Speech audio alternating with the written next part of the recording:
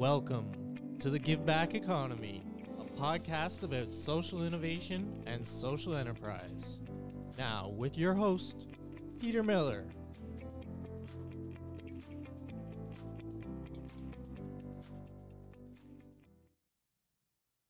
So today we're going to talk to Ray from Montreal, who's the owner of a social enterprise and fashion brand, Origami Customs. So Ray, tell us where you went to school. Yeah, for sure. I went to school for sociology through Concordia here in Montreal, as well as Athabasca when I was living abroad in Honduras during my earlier years. But I am actually self-taught as a fashion designer. Honduras. What were you doing in Honduras? I spent my later teen years and most of my 20s living in Central America. It's where I founded my brand. I started by owning a beachwear store with my ex-wife, and we lived there together for many years while I kind of figured out what I wanted to do in the fashion world. But we were scuba diving instructors down there. So very, very different life for me, but it's where origami got off its feet originally. Okay, so you've touched on it a little bit, but talk about your work experience. Yeah, so I own Origami Customs, and it's a handmade line of clothing that's specifically made for the gender diverse and transgender community. We do gender affirming garments that are customized and made by hand by our team up here in Montreal. And we also run a sister program that distributes gender affirming garments to people who can't afford those through a network of NGOs around the globe. Okay. Before you got into origami, what kind of work did you do besides the surfing? Oh man, I have done I've done many things.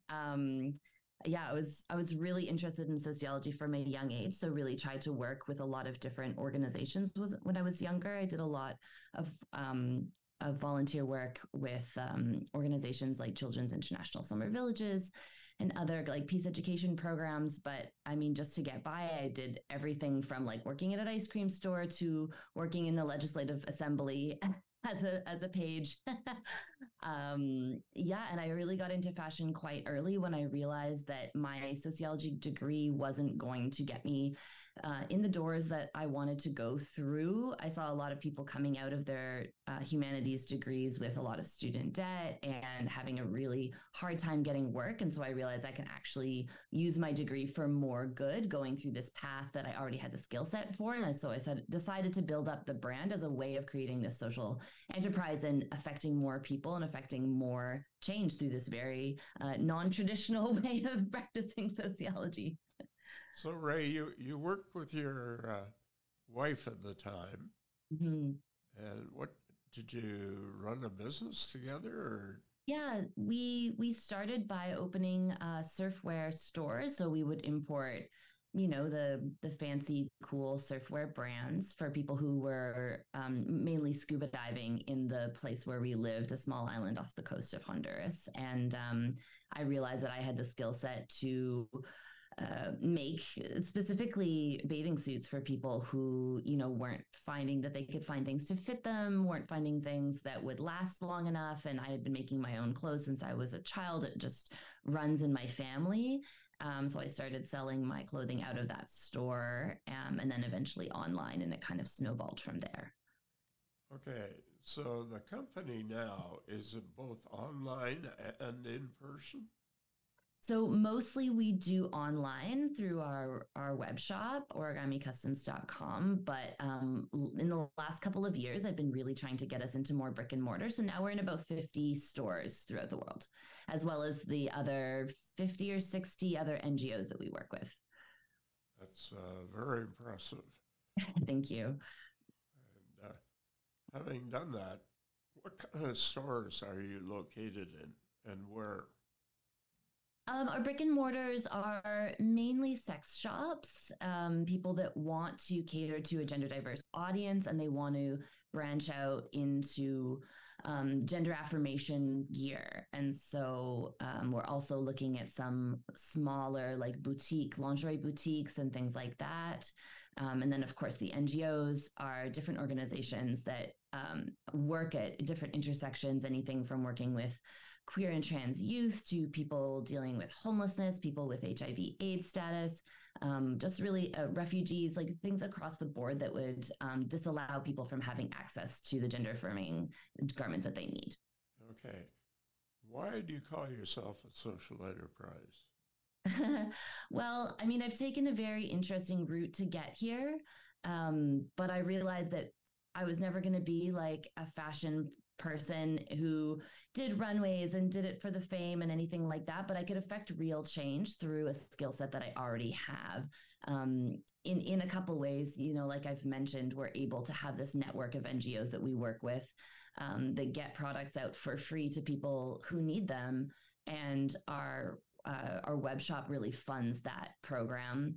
And as well, we've really been entrepreneurs at the cutting edge of providing gender affirming healthcare and a work environment that's catered towards queer and trans people, that I've spoken on panels and given talks about at universities around the world, because what we're doing for creating environments that are really specifically catered to queer and trans people, it hasn't really been done a lot before. And I really feel like I was a person who could push that forward and figure out a way of creating environments that were made to support queer and trans people that we haven't really seen yet.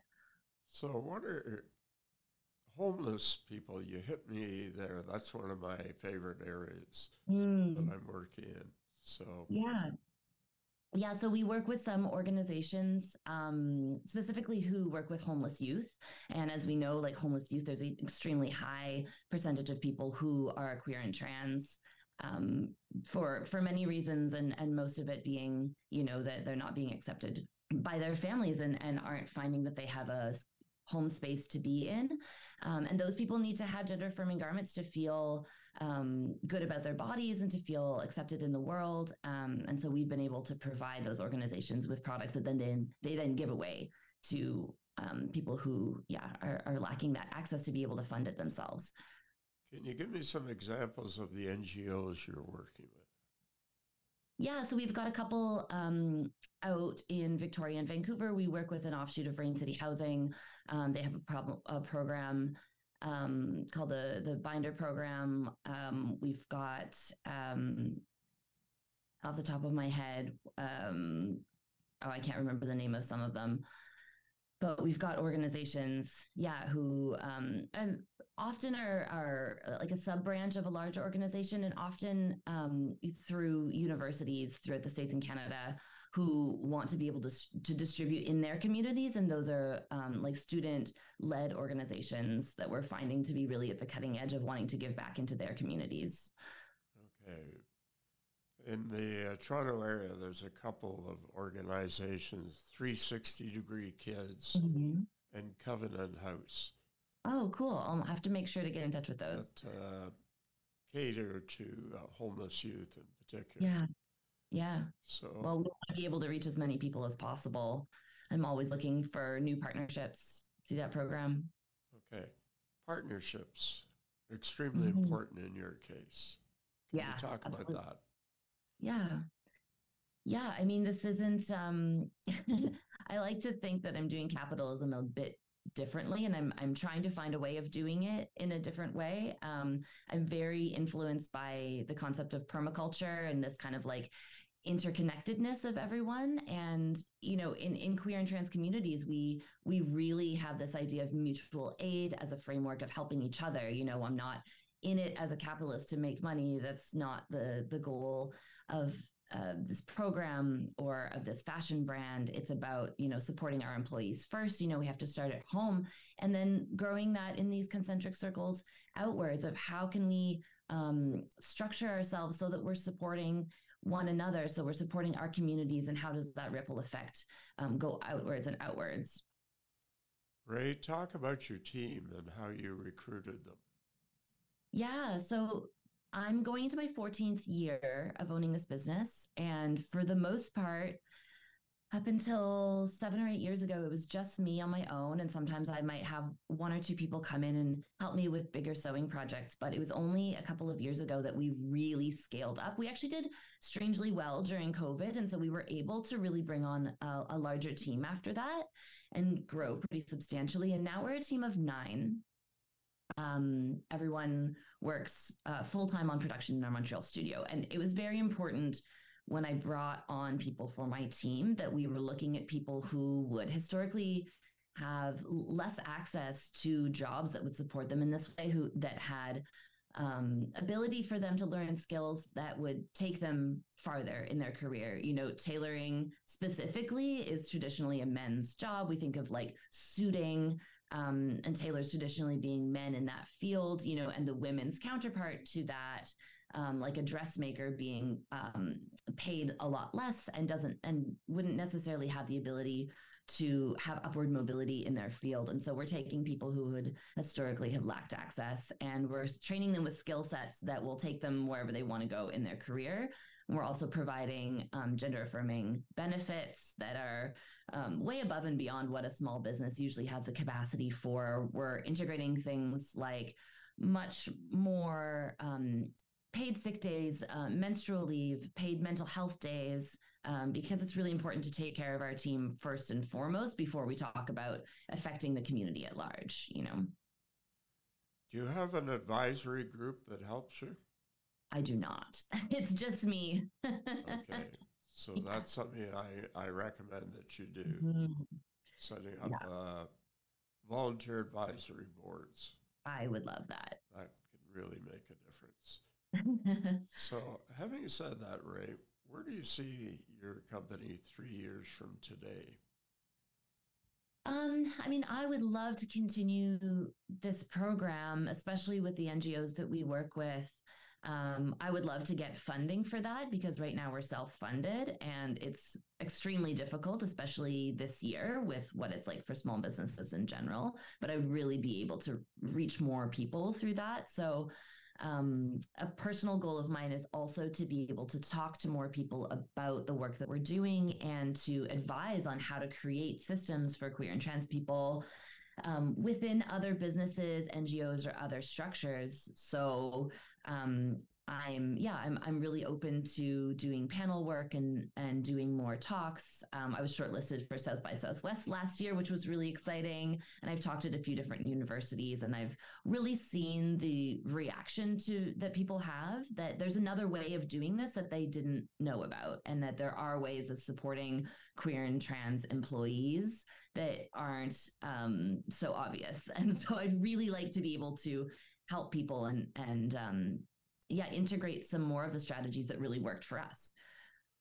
Have you thought about setting up another operation, say in Vancouver or, Toronto? I mean, I would love to expand one day. I think we're very set in Montreal right now, but yeah, who knows as we grow. I also like to think that the growth will be sustainable, and that we can make sure that we're like taking care of everyone slowly as we go. You know, I don't have an interest in getting too big too fast, and it's also why I've never produced anywhere outside of Quebec. I really want to be able to take care of people at home. I understand, but I think there's bigger opportunities out there. Yeah, absolutely. I can't wait to see what's in store. And see, that's kind of what I do. I coach social innovators and social entrepreneurs Yeah, on a regular basis. Do you have a business plan? I do, but it's really shifted in the last couple of years because the economic climate has changed so much. I find it very challenging to know what to expect. So yeah, we're really just trying to get our feet under us right now. It's been a rough couple of years for everyone. Okay, because I can help you with a business plan. I've worked with 500 organizations. Amazing. I would Business love plans. that. So having said that, talk about some of your team members. Where do they come from, and how did you recruit them?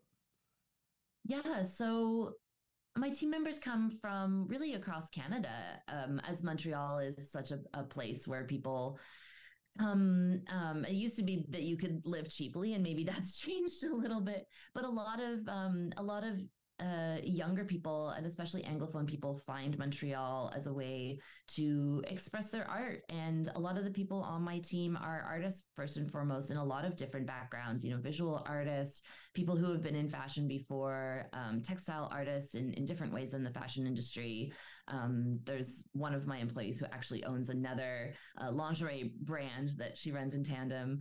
So we've been able to cultivate this environment where people can bring in their skill sets and use that to add to the environment and add to the creativity and help with, not just the production, but adding their creativity and their designs to the pot, and have really loaned their talents so much to the way that the company has evolved. So we do have like a very diverse background of like a range of backgrounds throughout our employee.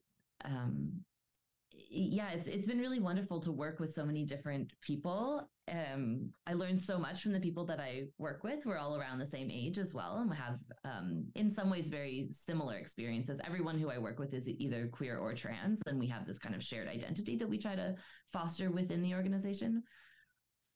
Who handles the finances? I do, and I have a manager as well who helps me with that. Good. You have an accountant? We do have an accountant that helps, as well. Okay.